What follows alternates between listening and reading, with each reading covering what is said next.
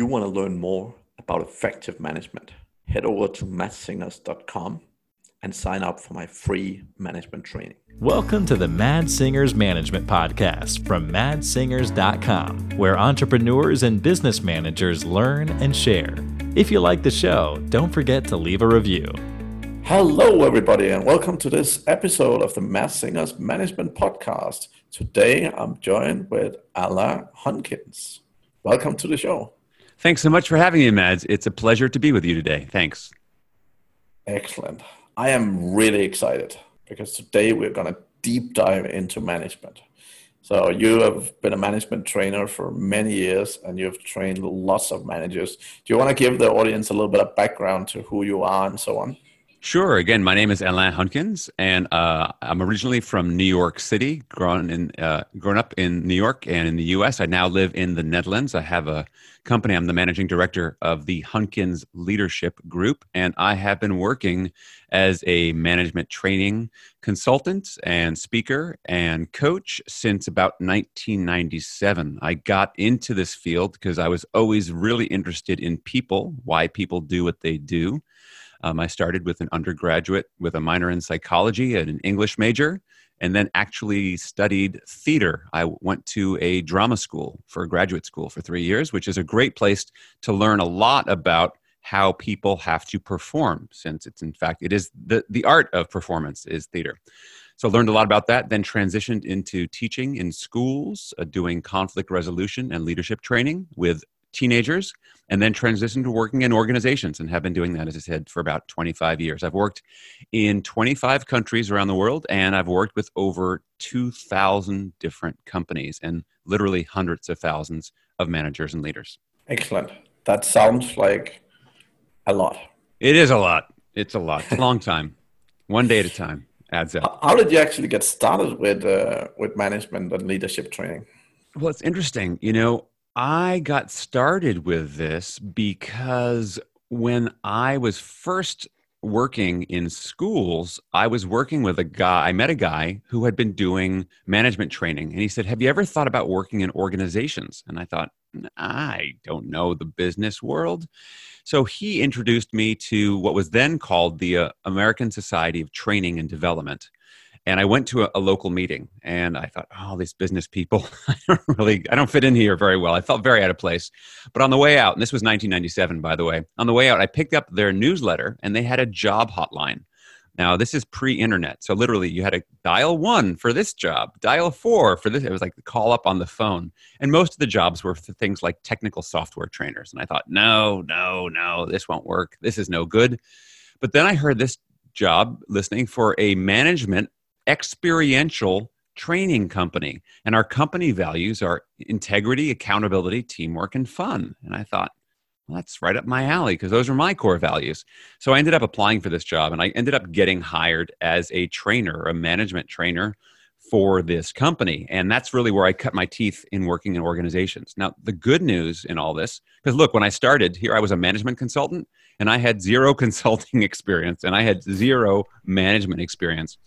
But what I found, though, was I had this great mentor, and she said, "Alain, you don't need to know everything about people's business. They do. What you need to, though, be is very curious and ask great questions." And she helped me to create this wonderful question template with questions like, what's the biggest challenge that you're facing right now? So I would ask a question like that, and then I would shut up and listen. And what I found was people would talk, and let's say someone said, well, my biggest challenge is communication.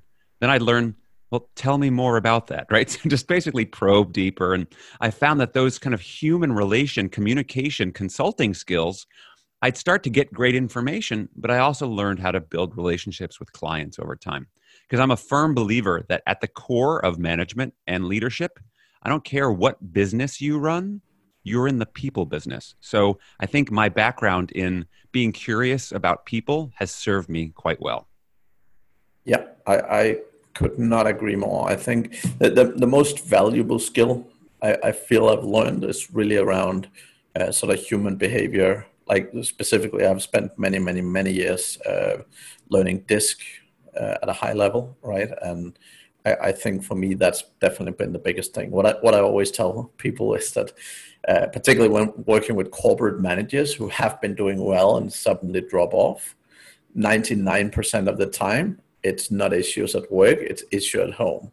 Like it's issue with their partner or with their parents or with their children, or it's always something like that. So very often, exactly as you said, like you need to dig in, you need to figure out what is the actual issue that the person is dealing with. And you literally end up being a relationship expert slash mediator slash lots of different things, right?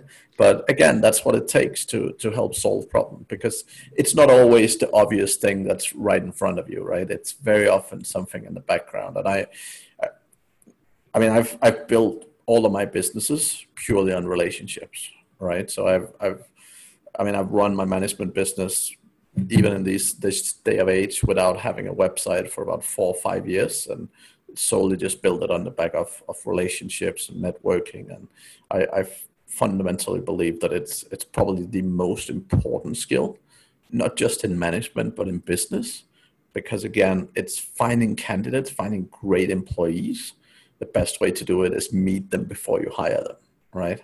Like one thing is when someone walks into an interview and so on, that's great. But when you actually know people up front that you know and trust, it makes it so much easier to find great people, right? So totally agree on that one. Yeah. What's sort of the number one thing that you see, if we stick specifically to management skills, what's the number one thing that most of your clients are struggling with? That's a great question. So I think the number one thing that I see managers struggling with, I want to tell you a story to illustrate this. And it's a story of a guy named Matt. And Matt was a district manager for a global fast food franchise. Now, this particular company that he worked for, they had 100 districts, and each district had a district manager, of which Matt was one. And each of those district manager had about 8 to 10 stores or restaurants that they had to kind of basically manage. And when I met Matt, he was the number one performing district manager out of all of them. And so I got a chance to interview him. I said, so Matt, when you started, and he had started about 18 years earlier, when you started, were you a high performer the way you are now? And he laughed at me, said, oh, I was like 85, 86 out of 100, because they they call it the hot list. It's a battery of the key performance indicators, things like revenue per store, drive-through wait time. These are all relevant metrics for their business. He said, yeah, I was low on the list, definitely. I said, so tell me what changed. And so I think where he was when he was number 84 is, in fact, the biggest challenge that many managers face. Because the way Matt described it, he said, when I started, I thought my job was to be the fixer in chief, that I would go from store to store and I was the boss. I was in charge. So I would come in and I have a list of all the metrics and I'd see what was in red, what was poor. And I'd come in and tell them, hey, you've got to fix this. What's going on with this? Why don't you do this? And I was coming in, giving advice, telling people what to do. What I didn't stop to realize was I'm actually working with people. He really saw, he said, I did, not like I'm inhumane or crass, but I really didn't see people as people. I saw them as workers to get this job done. And my job was to be the fixer. And he said he had his mentor who said, Matt, if you want to change, you got to stop thinking like a fixer and start thinking like a manager and a leader. You have to start realizing that you can't focus on the numbers first. He said, it's not that you don't think about the numbers, it's that you don't make the numbers the priority. He said, we have to realize is the numbers don't produce themselves. People produce the numbers. And so you need to focus on the people first. So he started making this shift where he'd come into the stores and the first thing he'd say was, hey, how are you? How was your weekend? It's Monday. How was your weekend? And so people would talk to him and he'd start to build real relationships. So if he said, hey, Mads, how was your weekend? And you said, oh, my daughter turned 6.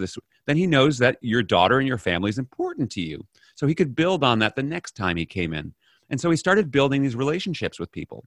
And he'd come in with this list and he'd still have, things in red on the key performance indicator hot list. But instead of coming in, you need to fix this, you need to do that, he'd show them the list and say, so here's an issue. What do you think we should do? So he started pulling information out of people instead of pushing it at them. So he got out of that command and control management mindset, and started getting into this, what I'll call new school leadership or new school management, where he's seeing himself much more as a coach and a facilitator. And I think that mindset shift, moving from fixer to leader, is the biggest challenge that people have. And it's also the biggest opportunity people have to improve their performance. Yeah, I totally agree. So I have a management training as well. And what I talk the most about, it's the mindset change. I call it a little bit different. I look at it as being the mindset change between being an individual contributor, where it's all about you, and moving into a mindset of being a manager, where what you do doesn't matter.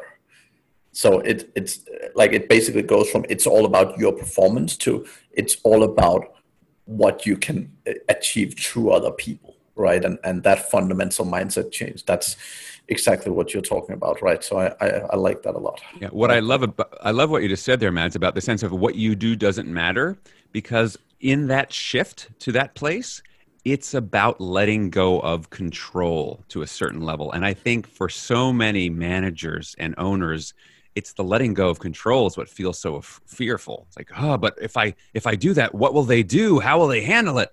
And that's such a big challenge for so many of them. And the biggest challenge I see is that the problem is the longer that people, and I really call it micromanagement, right? But the longer people do that, the bigger the gap between them and the skill of their employees get. So actually, for the longer period, in my experience, that people micromanage, the harder it actually gets to change. So it's about the earlier in your business you can actually change that, the easier it also is to do, right? So I probably, when people ask me what the biggest issue is, I generally say delegation, because that's what I see, that's the specific area that I see being the biggest challenge, right? Yeah, but it ties into a lot of these areas, right? Yeah. And it's very much this thing with letting go, and it's very much, it's the understanding of you can only do one thing at a time. And if all your energy is you fixing things that's worth $1 an hour or whatever, like, you're never going to get anywhere with your business, right? Yeah, because ultimately leadership and management is the business of multiplication, right? If when you're jumping in there and just trying to fix the one thing, it's a little addition here and there, and you're plugging a leak and you're fixing this and you're putting on some duct tape or some Band-Aids to cover the problem, and you're serving as a crutch, but you're not coaching. And so how are you going to start to multiply and grow people? It's amazing how many managers, when I ask them, so what are you accountable for? They start listing off the metrics. Well, I'm accountable for revenue. I'm accountable for sales, profitability, quality, customer satisfaction, right? All these things. And I'll say, well, aren't you accountable for developing your people? Aren't you accountable for growing your staff and their capabilities? Oh, yeah, right. And that too. But because they don't, it's much harder to measure. And it's, again, humans, if we don't see it, out of sight, out of mind. And somehow, if we don't see the hard metric of the impact that we're having on people, we somehow think it doesn't exist, when in fact, it's much more real than anything else. Because as we said, the numbers don't produce themselves. They only come from people. Yeah, and I would say, I mean, it can be hard, but one of my favorite numbers is attrition. Like, obviously, attrition can happen for multiple reasons, but if you have teams with multiple managers, looking at attrition, and then my personal favorite is, how far in advance do you know when someone's leaving?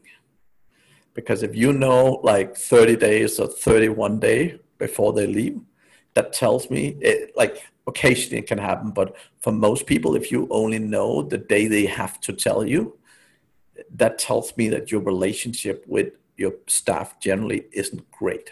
Yeah. Whereas the longer upfront you know, that tells me that your staff respect you and have a great relationship with you and the team in general, and don't want to put you in a tough spot. And as a business manager, right, if you know 3 months before someone is leaving, it makes your life so much easier, because you can actually get a replacement in place, trained, and, you know, working before the person leaves. Whereas normally when you get a month, you hardly get enough time to do anything, really. So that's why, like, particularly for measuring people and sort of how they develop their staff, I really love the sort of retention rate focus. That's a great one, for sure. So I've never asked this of anyone, but how do you think a manager, let's take a business owner, since most of my listeners are business owners. How do you think a business owner should split their time between doing, let's call it, their tasks and doing management? Sure. Well, I think for one thing, beyond the time, it's not, to me, it's not just the time, it's also a question of focus. I find that so many people that I coach don't give themselves large chunks of uninterrupted time to do what I call the deep work of really thinking strategically. That even if they say, oh, I'm going to focus on the strategy and the long term of the business, they're still responding to emails, answering phone calls, having meetings. I mean, for my take, look, I've written a book. There's no way I could get that book written if I kept my internet connection active, right? There's things I have to shut out, the distractions. And so the first task is to get rid of the distractions so you can focus on the deep work about really taking a look at where is your business now, where do you want it to be, and either you or with some real trusted advisors to do that coaching strategic level, to think through at that high strategy level.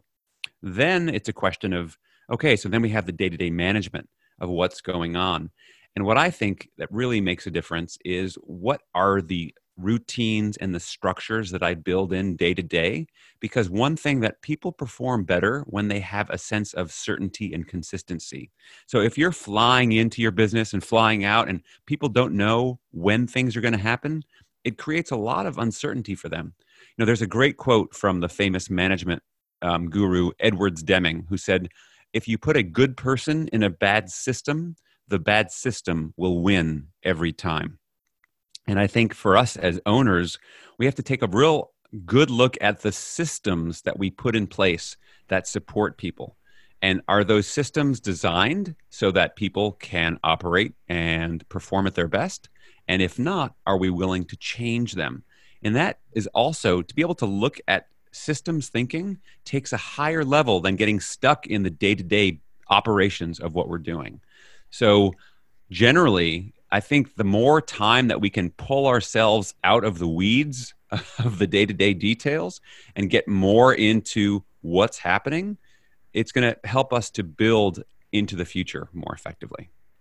I love that. I personally have it. I struggle to focus on one thing for extended period of time, right? But basically the way I personally do it is I generally have 3 time slots, right? So I basically plan every single day, sort of 3 to 4.5 hours where, you know, I have dedicated them to a particular topic or a particular thing that I'm working on.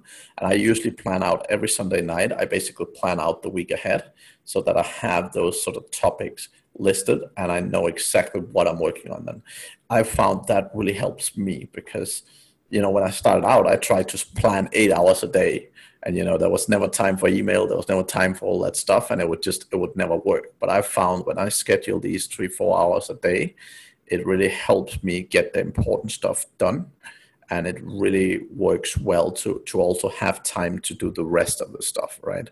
But I think particularly stuff like strategy, and when you're thinking like the absolutely big stuff, you're totally right. Like you need to take days out to sit and look at that, right?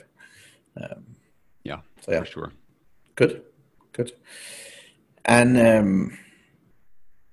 I mean, the biggest thing for me, particularly you talked a lot about framework and so on, right? So what I've always done as a management coach is I have a fairly simple framework and it's not too big, but I do it exactly for the reason that you say that, you know, people are too busy. And I always tell people it's better that you have a framework that your people know they can trust and that is consistent, rather than you suddenly trying to do 25 different things and you do it for 2 weeks and then it just start falling to the cracks, right? So I really love the way you sort of think about the whole framework thing. And I think fundamentally when you're managing people, right, you have to make sure that the systems and consistency, like I've never met a human being that doesn't perform better with routines, right? And I think fundamentally routines is both in the business, but also as an individual, you need to build those routines, right? Yeah, I mean, and there's all sorts of brain science behind that, Mads. I mean, ultimately, what it boils down to is, and anyone can think of anything you ever learned, learning how to ride a bicycle or how to drive a car, is at the beginning, think about how exhausting it is because you're just trying to learn because it's all, there's nothing on automatic. You're not building, you're not able to pulling on any habit. But over time, as that kind of moves from the near term memory to the long term and then gets into your muscle memory, you're not having to think about it. So that frees up your brain's cognitive capacity to focus on other things, which is why no one has to go to no one goes to sleep at night and goes, oh, that toothbrush, I haven't done that in a while, right? It's a habit. You've built that in over time, so you're not having to think about it. So the more that we can do that both for ourselves as well as for the people that we're managing, it makes a big difference. So building those habits, those rituals that are going to breed high performance. Yeah, totally. Now, if you're a business owner today, if you had a business owner come to you and said, Ella, I have a team of 10 people. I have a fairly small business. I'm doing pretty well, but I don't feel I'm doing well from a management aspect. Where's the best place to start? Like, what's the top one or two things that is the most critical for me to get right? Great. Well, I would say, and this goes back to what we just talked about, having a simple framework. So I work with a very simple framework. It's 3 C's. It's actually what I call the 3 secrets to building strong leaders and managers, which is connection, communication, and collaboration. So where I would start is connection. The fact is, everyone performs better when they feel cared for. And there's wonderful metrics about this. And so the key to connection ultimately boils down to, do people feel cared for? And the way to have people feel cared for is through empathy. And there's been great studies by DDI, which is one of the world's largest training consultancies. They found that teams and managers that actually demonstrate high levels of listening and responding with empathy outperform others by 40%. So it's a pretty massive difference. So where I would start is building real, genuine, personal relationships with the people on my team. Now, I know some people think, but this is business. I'm the boss, I'm the owner. What happens?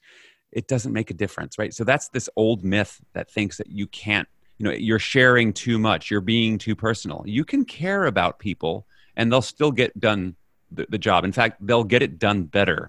So the first thing I would focus on is, what am I doing to build relationships, genuine relationships with my people? And then once I have those, the next big phase is communication. Instead of me thinking that I have to know it all. And again, Mads, I think that so many managers and business owners adopt what I call the superhero mentality. To think that I have to wear this cape and I have to be all-seeing, all-knowing. If there's a problem, I'm the one who has to fix it and figure it out.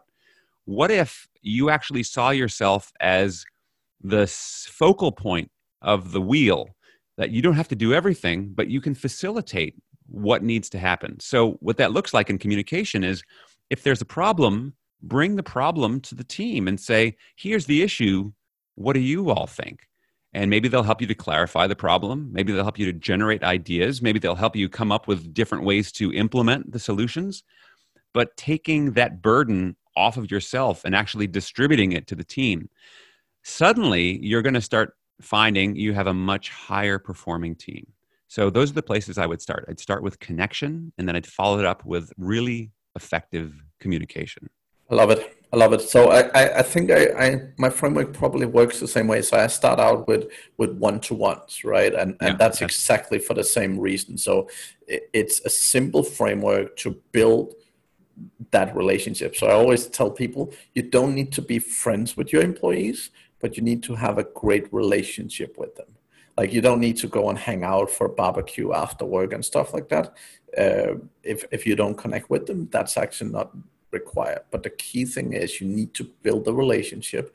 You need to get to know your staff, and you need to actually care about them, right? Completely. That's perfect.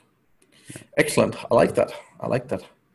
What about sort of emotional intelligence? That's one of the things that people talk a lot about nowadays. Like, what's your take on emotional intelligence and how to work with it as a manager?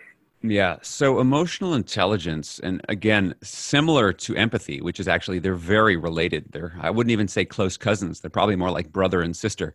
The idea of emotional intelligence becomes the groundwork for your ability to relate well with other human beings. And there's two main components of emotional intelligence. The first is self-awareness. That is, are you aware of how you feel inside, and could you express it? If someone said, hey Matt, how are you feeling right now, are you even aware of that? Number one. And then number two, do you have some self-regulation around, like, so look, we all get knocked off of our center from time to time. Are you able to bring yourself back to center at times? We all know people who can't do that very well. And when I have studied and talked to, literally hundreds and thousands of leaders around, tell me about the leaders that you admire the most. What are some of the qualities or the characteristics that would describe them? I have yet to meet a single person who has said, well, my favorite leader, what I loved about them is how stressed out they used to get all the time and how they used to yell. I mean, no one ever says that, right? It's all around, they were calm, they were enthusiastic, they listened to me, right? So these are the qualities that we see time and time again.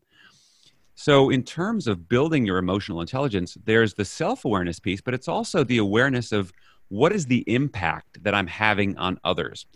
And I think one of the most valuable things that managers and business owners can do is to ask the people around them for some feedback. Hey, how is my leadership or my management serving you well? And what could I be doing differently that could be even better? Now, obviously, just asking that question takes a certain amount of humility, because not everyone is going to feel humble enough to do that. They have the egos, like, I think I'm great. So here's the interesting thing about this, Mads, is that most recent studies I saw by a company called Ketchum Communications is that only 23% of people believe that their managers and leaders lead well. And I think, God, that is a shockingly low number. But if I had a room of 100 managers and I said, okay, how many of you think you're a great manager? Raise your hand. You'd have 100 hands go up in that room, right? Because we all think that we're better than we are. And so the big gap is because when people take these surveys and only 23% say that their managers are good, it's because the surveys are confidential. There is no real world repercussion for people telling the truth. And just think about, in our own businesses, what are the repercussions if people really spoke up and told us what they really think, right? That's interesting, because I think for a lot of people, they hold back because they feel like if I speak up, it would be considered a career limiting move. Now, the funny part about that is that even if you think that you have an open environment, unless you are explicit about, please give me the feedback, people will assume that you don't want to hear it. So remember, the unspoken thing that is going on in your business is there's a power dynamic. You're the boss, they're an employee. And you're paying, at the end of the day, you're the one who signs their paycheck. And they know that. And you know that. And even though we don't talk about it, it very much influences and impacts the relationship that we're having. So managers and owners and leaders have to be exceptionally open and exceptionally humble about asking for feedback in order for us to hear it. Otherwise, we're going to suffer from, the old story about the emperor has no clothes, right? That's everyone. I think that's been translated around the world. So the idea is that we think we're great and people tell us we're great, but we're living in our own bubble. Some people call that the CEO disease, right? Where we only hear the good news. Yeah, so I would say I actually see quite a few people ask either staff members or people at their own level, like, what do you think about me? What am I doing? The problem I see is when they do that, they instantly go into defense mode. Yeah, that's such a problem. Yeah. Right, which is it's actually worse than not asking the question, because you're kind of saying, hey, I'm open to feedback, and then whenever people give you feedback, you just shoot them down. Yeah. Right. Yeah. And yeah, that's not really, that's receiving feedback poorly. Yeah, you're right. I mean, in fact, I coach leaders about this all the time, and managers, is that basically when people give you feedback, there is only one response and it only involves two words. You listen and then you say, exactly, thank you. And then you get to sit with it. And the great thing about feedback is if it doesn't fit, throw it in the trash can.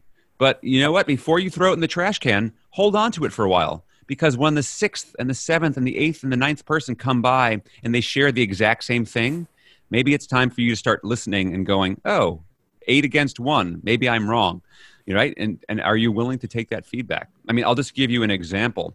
I mean, early in my career, I had someone who cared enough to give me some honest feedback and said, hey, Alain, I know that you're really driven and you really want to serve clients well, but you come across when you're working with a team, you get so focused that you steamroll over all of us. And frankly, you get a bit arrogant and loud, and people get scared of you because I'm not exactly angry, but just really loud and like, we got to do this and very certain. And so they share this feedback with me. And then I found I was consistently getting very similar feedback over time. And it's probably about the fifth or sixth person who said that. I couldn't keep going, oh, that's just them. That's just them. It's like, well, no, actually, maybe it's just me. So are we willing as managers and owners to hold up the mirror to ourselves and go, how do I need to change in this? Because frankly, the only person I really have any leverage of changing is myself. So might as well start there because that's where you're going to get the best return for your efforts. Yeah, I love it. And I think at least what I've seen, right? Like for myself, I the way I receive feedback, I've definitely learned to say thank you. And that's really important. It's probably, it's one of the most critical aspects. What I've always seen for myself is what happens is I kind of put it in the back of my mind. And then often it takes me maybe months where I'm going like once in a while I think about it. And, I'm probably looking for examples. I'm looking for situations where I'm like, this was what this person told me. I'm in a situation like this again. Maybe I should try and do it differently. Right. So, but I noticed for myself, it's not like when people tell me something, it's not an instant change, but it's often something that, that I put in the back of my head and I kind of keep thinking on it. And then at some point, a couple of months down the line, it change. Right. Yeah. I think it's very interesting. Yeah, well, I think what you're talking about here, Mads, it's this wonderful thing that feedback is beyond the gift of the actual feedback itself, is it raises our own cognitive capacity where a lot of times, we do stuff just because we do it. And I call that unconscious, either incompetence or competence, right? But when someone raises it up through feedback, that moves from unconsciousness to consciousness. And so suddenly, like you said, the next time you see it, now I'm aware of it. And so then I can start to become more conscious. And the reason it's so valuable for us as owners and managers to become more conscious about why we do what we do, even if we're successful, is then we can repeat it on demand. And not only can we repeat it, we can now teach it to other people, which allows us to build our capacity. And then suddenly I have other people who are able to do what I was doing, and I'm now freed up to do bigger and better things. Yeah, I love it. And I think ultimately, one of my favorite books, I'm sure you might know about it, but it's called What Got You Here Won't Get You There. Yeah, Marshall Goldsmith. Yeah. And like that was literally one of my favorite books because, and I probably wasn't as much of a target at it myself, but it really, really helped. Prior to it, I'd always been like, I'm trying to give them feedback, but they're not really getting it. But that book just explained so well how to work with that kind of feedback and how to understand. And actually, I had a great example, a Portuguese guy I was managing who were like extremely, extremely, extremely assertive to the point of, oh, we have a meeting, let me close the door and start screaming type thing. And the thing was, he was successful. He had been promoted, and he thought that he was successful because he was screaming and because he was doing all these things. And he didn't realize that it was what was holding him back. And, no matter how I was giving him feedback, he's understanding that his way of doing things, what brought him all the success, was so difficult to change. But that book really gave me, not admonition, that's the right word, but wrong word. It basically gave me a much better way to explain to him the concept. Yeah, terrific. Excellent. Very interesting conversation. Again, as I said, I'm a huge fan of these sort of understanding people and behavior and so on. any kind of sort of frameworks or anything like that you use yourself, or anything you have found valuable? In terms of frameworks for understanding people? Understanding people, understanding behaviors, and so on. Yeah, yeah. So, in this book that I've just published, Cracking the Leadership Code, so there's 3 secrets. I talked about connection and communication, and the third one is around collaboration. And this one I find really useful. And there's a really useful framework for me, because what I have found is that ultimately, as owners and as managers, we can't really motivate anyone else directly, right? Trying to motivate somebody is just puts us back in that old school style of you must be motivated now. I mean, that doesn't work. We know that doesn't work. So what I found is really the goal of us as owners and managers is how can we create an environment where people are most likely to motivate themselves? And so the framework I like to use around this is I believe there are 4 essential human needs that when they are met, people can perform at their best. And those needs are, everyone has a need for safety, and that is physical safety, which obviously, like with coronavirus pandemic, pretty important. There's also psychological safety. Do people feel safe to be able to speak up and bring their whole selves to work? So the first need is safety. The second need is around energy, that people work better when the environment they're in supports them being energized. So for example, I'm sure many people have sat in a business meeting that went on for 2 or 3 hours without a break. And if, at that point, you're just, you're twitching to get up and you can't even think straight because it's going on so long. So a simple tool you could do is, as an owner, make sure you build in breaks every 75 minutes at most. So there's a need for safety, a need for energy. The third need is people have a need for purpose, that sense that they're not just doing something because it's just a paycheck, but actually do they see how what I'm doing actually matters and contributes to something greater than myself? Because when people feel that what they do has a purpose, they bring much more energy and perform better. And then the fourth need is people have a need for ownership. Like you were talking about before, Mads, no one likes to be micromanaged. And so what we can do is create an environment where people have more latitude, autonomy, and freedom so they can bring their own creativity. Not necessarily that they get to decide what they do, but they get to decide how they go about doing it. So for me, having that framework in mind of safety, energy, purpose, and ownership, not everyone needs those 4 elements in the same proportion. But when I think of what are things that I can do in this environment, and in my book, I go through, dozens of different simple, practical tips of things people can do to enhance people's needs in those different 4 categories. So for me, it's a useful framework to think about how do we inspire people to perform at their best. Excellent. Yeah, and you just mentioned your book. I'm super, super excited to read your book myself. And I'll make sure as well in the podcast show notes that I link to it so the audience can take a look at it as well.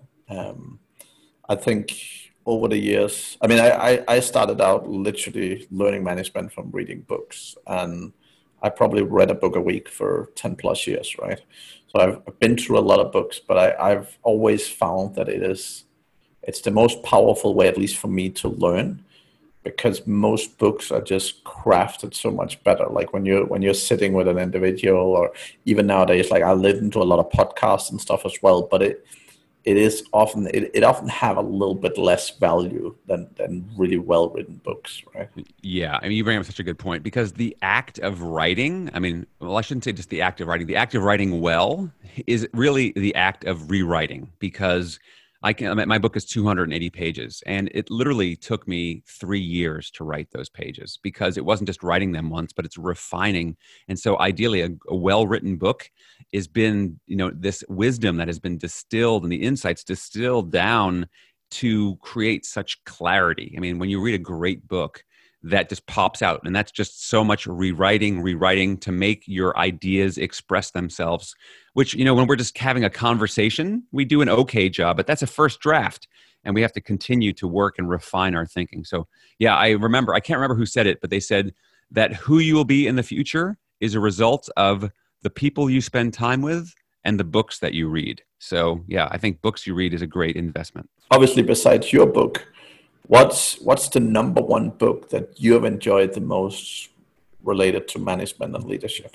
A book that I keep coming back to is written by two heroes of mine, Jim Kouzes and Barry Posner's The Leadership Challenge. Do you know that one? I don't. Yeah, so Jim Kouzes and Barry Posner both are college professors and researchers, and they originally wrote this book. I think the first publication was 1988. It's now in its 6th edition. It's sold over 2 million copies around the world. And they were the ones who really popularized the idea that leadership isn't just the province of people like Mahatma Gandhi and Martin Luther King and Abraham Lincoln, is that actually we can all be leaders. And they looked at what are the behaviors. And in some ways, this book is the primer on which every leadership management book that has been written in the last 30 years is based on. So for me, I keep coming back to them. So they're heroes of mine. They were great. They both read and endorsed my book, which was such a thrill for me because I've looked up to them for so long. But yeah, Jim Kouzes and Barry Posner's The Leadership Challenge is a huge recommendation of mine. Excellent. Excellent. Well, thank you very, very much for coming here today and sharing all your knowledge and experience. That was absolutely fantastic. Well, thank you, Mads. It's been a pleasure. If people are eager to get hold of you, what are the best places to do so? Yeah, so what I'm going to suggest is we've been talking about the book a bit, so it's easier to spell than my name. So we'll go to the book's website, which is www.crackingtheleadershipcode.com. That will take you to the book's website page, and from there you can actually learn all about the book. You can actually download the first chapter of the book right there to preview it, and that will connect you right to my website, which is alainhunkins.com. But you'll be there already. And right there, you can learn all about the coaching, speaking, and consulting work that I do and training work that I do to basically help people to become stronger leaders and managers. So you can also connect with me on LinkedIn from my website there as well. It's where I do all my social media. And if I can be of any support in any way to help you to become a stronger owner or manager or leader, please do feel free to reach out. Excellent. Thank you very much. And to the audience, thank you very much for listening this week. I'll talk to you all again next week. Thank you for listening to the Mad Singers Management Podcast. Please leave a review. It means the world to us. You can also learn more about management at madsingers.com.